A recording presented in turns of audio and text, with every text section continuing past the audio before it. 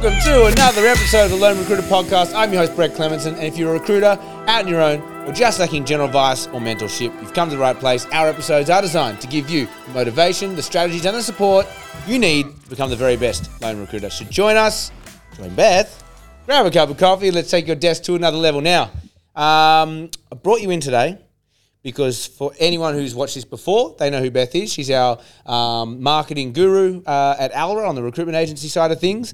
And I wanted to pick your brains in front of the camera for the benefit of everyone at home, just around social trends and branding trends that are happening now and are upcoming. And I mean, if you're listening to this and you're conscious of your personal brand, so whether you work for yourself and you've got a company to market and brand, or you're just a recruiter in a bigger business, but you've got your own personal brand that you want to push and develop and foster, you will have no doubt noticed that this year, 2023, it's got incredibly crowded, incredibly noisy, and incredibly busy on platforms, particularly like LinkedIn, which is our probably main bread and butter. So my question to you, Beth, is how as a recruiter do you cut above that noise? And what does 2024 look like in terms of what's going to be required to stand out amongst the pack? Yeah, 100%. There is a lot more noise on LinkedIn now. And I think a lot of recruiters, particularly if they're just starting on their journey to build their personal brand, are there going, well, how do I compete with all this? I think the first thing I always preach is authenticity, be yourself. Yes, you've got a whole lot of expertise you can draw from. Yes, you can do things from videos to graphics. All that stuff kind of comes under your personal brand. But if you're not being yourself and you're not being consistent, and that's where being yourself helps, because if you're trying to put on a persona or whatever, staying consistent with that is really difficult. Yeah. People will connect with you. They're not going to connect with you if you're trying to be someone else. 100%. And if you're, I've seen this so many times, but like if you're not sure what to post, so you're going to chat GPT and putting some stuff down, it's so freaking obvious. It's so obvious. I've done a fair bit of playing with chat GPT because I've got so much work on my desk at any given time. I'm always like, how can I cut 5 minutes off here and there? So I've played with it.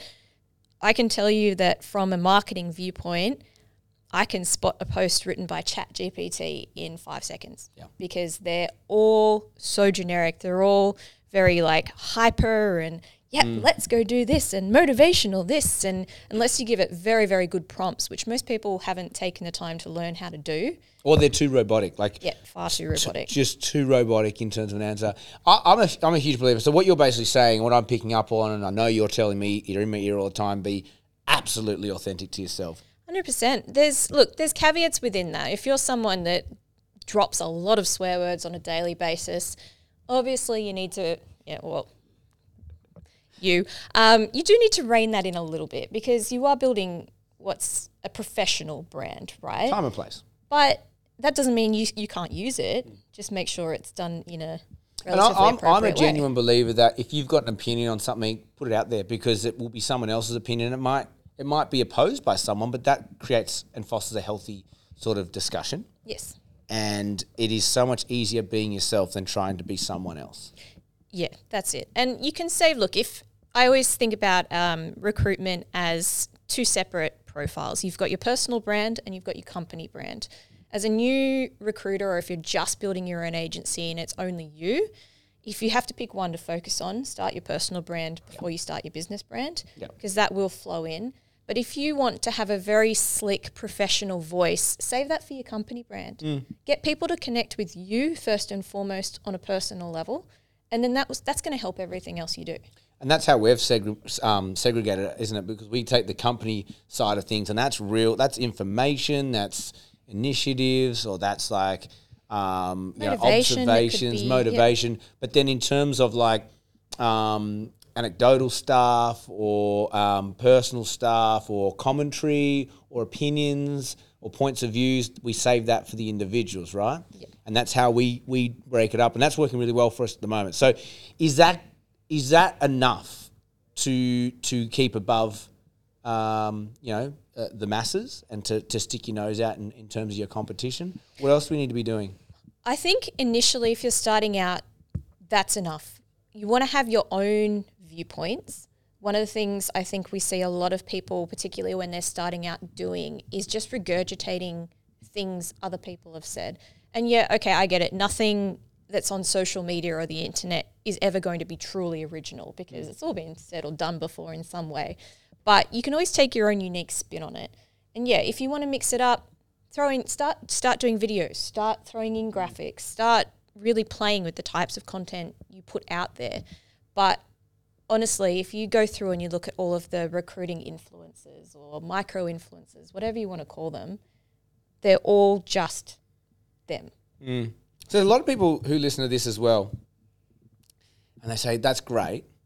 And I know what you haven't touched on yet, but you always say is like consistency and like daily.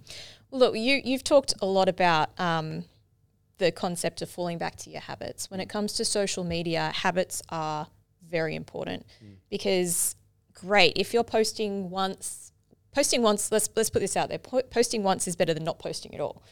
But posting daily is even better. Like you need to be setting up some systems, putting aside scheduled time. Doesn't have to be long. It could be you put one post up a day and you spend 10 minutes social listening, and I'll touch on social listening more soon. But those systems, when it comes to really building out your following and getting people to engage with you, really important. So for anyone here going, that's all very great, how the frick do I come up with content daily? Yeah, that's the hard part, and that's even something I struggle with at times. And I will write 20 posts a week for Aura, for the Lone Recruiter. I do a lot of social media. Your recruiters. The first thing I would pull on as a recruiter are your own experiences because they will be unique. You will have spoken to clients or candidates or had stories pop up that will resonate with other recruiters or candidates. So if you've had a candidate encounter a specific problem in an interview, chances are they're not the only one. Yeah. So use that. 100%. So something that's helped some people here as well when they ask me that question, which is some of my habits, when I think they're quite practical. Because again, if you're not naturally creative or if you struggle to write ads, you will struggle to do social media posts. I noticed the people in the office who struggle to write ads really struggle with social media because it's even more of themselves out there. But I can give you a couple of quick tips that I think are really useful that I've started hacking to help me along. Because mine isn't that I have trouble coming up with stuff. I have trouble coming up with stuff quickly. Yes. You know, I don't have an hour to sit down and just think about what I'm going to post about. I've got 2 minutes. And I'm usually doing it when I'm sitting behind a drum kit with the kids at band or whatever. And, you know, and it's so my first hack, and this might be useful for people out there, is you touched on social listening, but just trawl LinkedIn and comment. Just aim for 5 comments a day in the morning on various things, right? And what you'll find is some of those comments could actually quite easily be a post.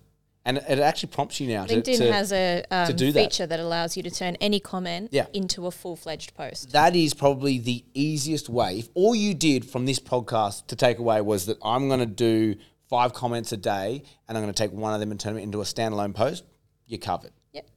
The other one, the other thing I do is I have a notepad, or on my Apple, I've got the notes. I just have a page that's dedicated to posts. Yep. So if I have an idea, I jot them down. You know, that's a good idea. I just put a little note there. So then when it's time to do a post, it's ready to rock and roll. You can even add to that, have one on your desk every time you're on a client call, candidate call, anything, and an idea pops into your head, quick note. Yeah. And then you've got a ready-made list to go 100%. Back to. And then the other easy one is, and you forget this, but you are the eyes and ears between all of the clients that you service. So company A and company B are in the same industry. They don't know what each other are doing. Now, you don't want to give away trade secrets, but if you know that there's a trend happening across all of the sector that people might not be aware of, or people are always curious about what's happening with salaries, people are always curious about turnover, people are always curious about what's happening from company to company, maybe you've got some commentary on that. Salary is always a great one because I think people want to know what other people are earning, right? It's that whole keeping up with the Joneses mentality. Ooh, yeah. And it's why the Hayes salary survey does so well every year. And if you can do any posting around that, and I can tell you from a statistical point of view, any post that in the opening line has numbers in it, that post is going to do better than a post that doesn't. And that's just a little hack. And it's because the human eye is naturally drawn towards numbers and symbols. I like it. Little hack. So we've established that 2023 is noisy. There's a hell of a lot more people posting on LinkedIn and socials in general. And what I've taken out of this is that quality will reign supreme and consistency will reign supreme. 2024, do we have any idea of what's coming up and what we think the trends are that are going to emerge? I think there's going to be a couple of things that we'll see more creeping into LinkedIn. They're happening on other social networks, but we'll see them creeping into LinkedIn a bit more. And the first is industry nano influencers. So you're talking about, like, if you're in the recruitment industry, everyone knows Greg Savage, right? He's probably the main influencer there. But you can already see for recruitment, there's other little influencers starting to pop up. Like, you could almost call yourself one. But every single industry, whether it's finance, whether it's construction, because so many more people are starting to put themselves out there. They understand it. They're understanding how it works. They're starting to get traction. So like anything, it's segments. It starts to just get deeper and deeper and deeper. Okay. I think you're going to start seeing that happen a lot more. And if you're someone trying to build your own social network, there is an opportunity to leverage off the work they've already done. Like something you mentioned, commenting on top posts that you see every single day. Find the nano influencers in your industry and start being the first person to comment on their post every day. Everyone that sees their post is going to see you. Easy way to leverage a market, doing half the work. That's it. I've even read that commenting is more powerful than posting these days. Well, that's going to be my next point. So social listening, that's what I said. I'm going to come back to it. Is going to be even more important because you can look at this in terms of brands, whether it's clothing, corporate, no matter what.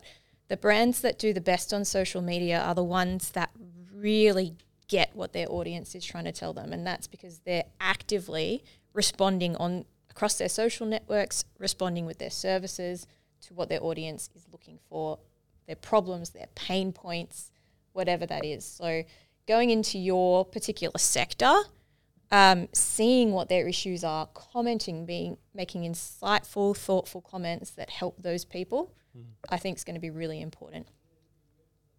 Okay. That was good. Thank you.